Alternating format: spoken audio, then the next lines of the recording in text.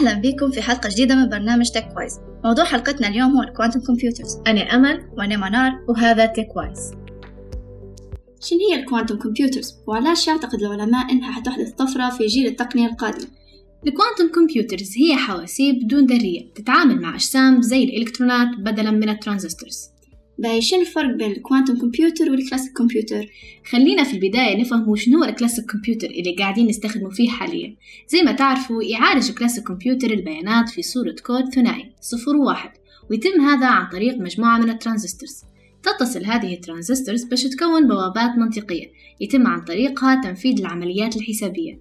قدروا العلماء إنهم يطوروا الترانزستورز طوال السنوات الماضية باش يوصل لأحجام دقيقة حوالي 0.34 نانومتر، ومن المتوقع أن الترانزستور سيوصل قريبا لأحجام تقترب من حجم الذرة، حيث يبلغ حجم الذرة النموذجية حوالي 0.1 نانومتر. بعد هذه المرحلة معاش حنقدر نصغر الترانزستورز أكتر، يعني معاش حنقدر نصنع حواسيب أسرع. هذا السبب اللي خلى العالم يلتفت لموضوع الكوانتم كمبيوترز. باهي هل تقدروا تتخيلوا شكل معالج حاسوب يعمل بالإلكترونات؟ حجم المعالج الكمي لا يختلف كثيرا عن الكلاسيكي، ولكن للمعالج الكمي نظام تبريد مصاحب ليه يخليه ضخم نوعا ما. وما زال السؤال مطروح، كيف يعالج البيانات باستخدام أجسام بدون ذرية زي الإلكترونات؟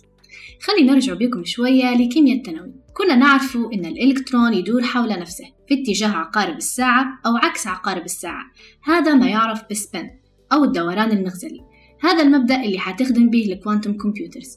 فلما يكون دوران الإلكترون في اتجاه عقارب الساعة تكون قيمته 1، ولما يكون في عكس اتجاه عقارب الساعة تكون قيمته 0، وأحيانا يكون في حالة مشتركة بين 0 و1، وهذا اللي يميز الكوانتم كمبيوترز عن الكلاسيك كمبيوتر.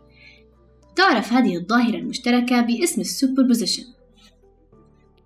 وزي ما كان في بت في الكلاسيك كمبيوتر عندنا الكيو بت في الكوانتم كمبيوتر. يقوم معالج الحاسوب الكمي بعمليات حسابية على الكيو بت تقوم بتنفيذ العمليات عن طريق بوابات كمية زي بوابة النوت.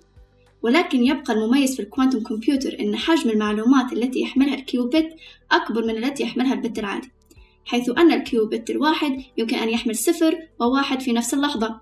ولو كان عندنا 2 كيوبتس ستحمل 4 معلومات في نفس اللحظة، ولو كان عندنا 3 كيوبتس حيكون عندنا 8 معلومات في نفس الوقت، يعني 2 أس عدد الكيوبتس. ولو كان عندنا 300 كيوبت حنتحصلوا على عدد حالات أكثر من عدد الذرات في الكون أجمع. في سنة 2019 تمكنت شركة جوجل من جعل حاسوبها الكمي يحل مشكلة حسابية معقدة في غضون 200 ثانية. يستغرق الحاسوب العادي حوالي 5000 عام لحل مثل هذه المشكلة. قادرين تتصوروا سرعتها؟ رغم كل هذه المزايا مش حيجي يوم وتطلع آلة حاسبة كمية تحل بها مسائل امتحان السيركت مثلا. مش لأن الكوانتم كمبيوترز ما تقدرش تدير الشيء هذا، لكن لأن الكلاسيك كمبيوترز فعالة بشكل كافي في الأمور هي. وهنا يجي السؤال، في شيء نحتاجه الكوانتم كمبيوترز؟ الكوانتم كمبيوتر قادر إنه يخترق أقوى أساليب التشفير في العالم زي خوارزمية التشفير RSA. هذه الخوارزمية تعتمد في أمانها على مدى طولها، ويلزم كسرها عمليات حسابية معقدة تستغرق وقت طويل عند استخدام الكلاسيك كمبيوترز. ولكن الكوانتم كمبيوترز قادرة إنها تنفذ هذه العمليات بسرعة كبيرة جدا، بالإضافة إلى أن الكوانتم كمبيوترز حتفتح آفاق جديدة في علم الأدوية، حيث إنها يمكنها محاكاة الجزيئات والتفاعلات الكيميائية بدقة عالية. هذه المحاكاة تتطلب حسابات معقدة ودقيقة جدا، واللي يصعب عليها الكلاسيك كمبيوترز أن هي تحلها.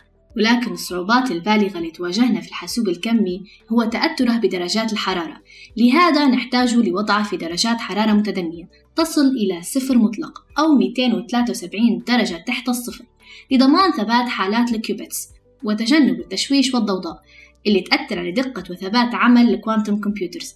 بالإضافة لكل هذا فإن التكلفة العالية للكوانتم كمبيوترز خلت الحواسيب الكمية حكرا على الشركات العملاقة.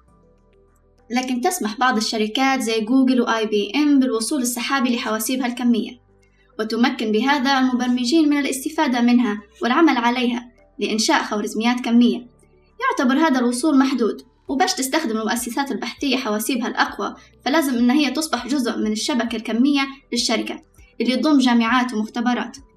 في أمل ممكن يخلينا نشوف الكوانتم كمبيوترز في صورة تجارية. العالم توا يقوم بأبحاث على سوبر كوندكتر تستخدم في درجة حرارة الغرفة. التقدم في هذا الموضوع لا يزال قائم، ما بين ادعاءات وحقائق، ولكن اليوم نعتبر الحواسيب الكمية في تطور يشبه اللي كانت تخوض فيه الحواسيب الكلاسيكية في الثمانينات والتسعينات من القرن المنصرم.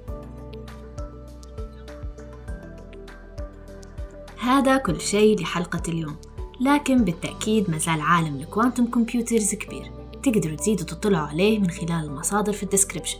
استنونا في حلقات جديدة ومواضيع جديدة.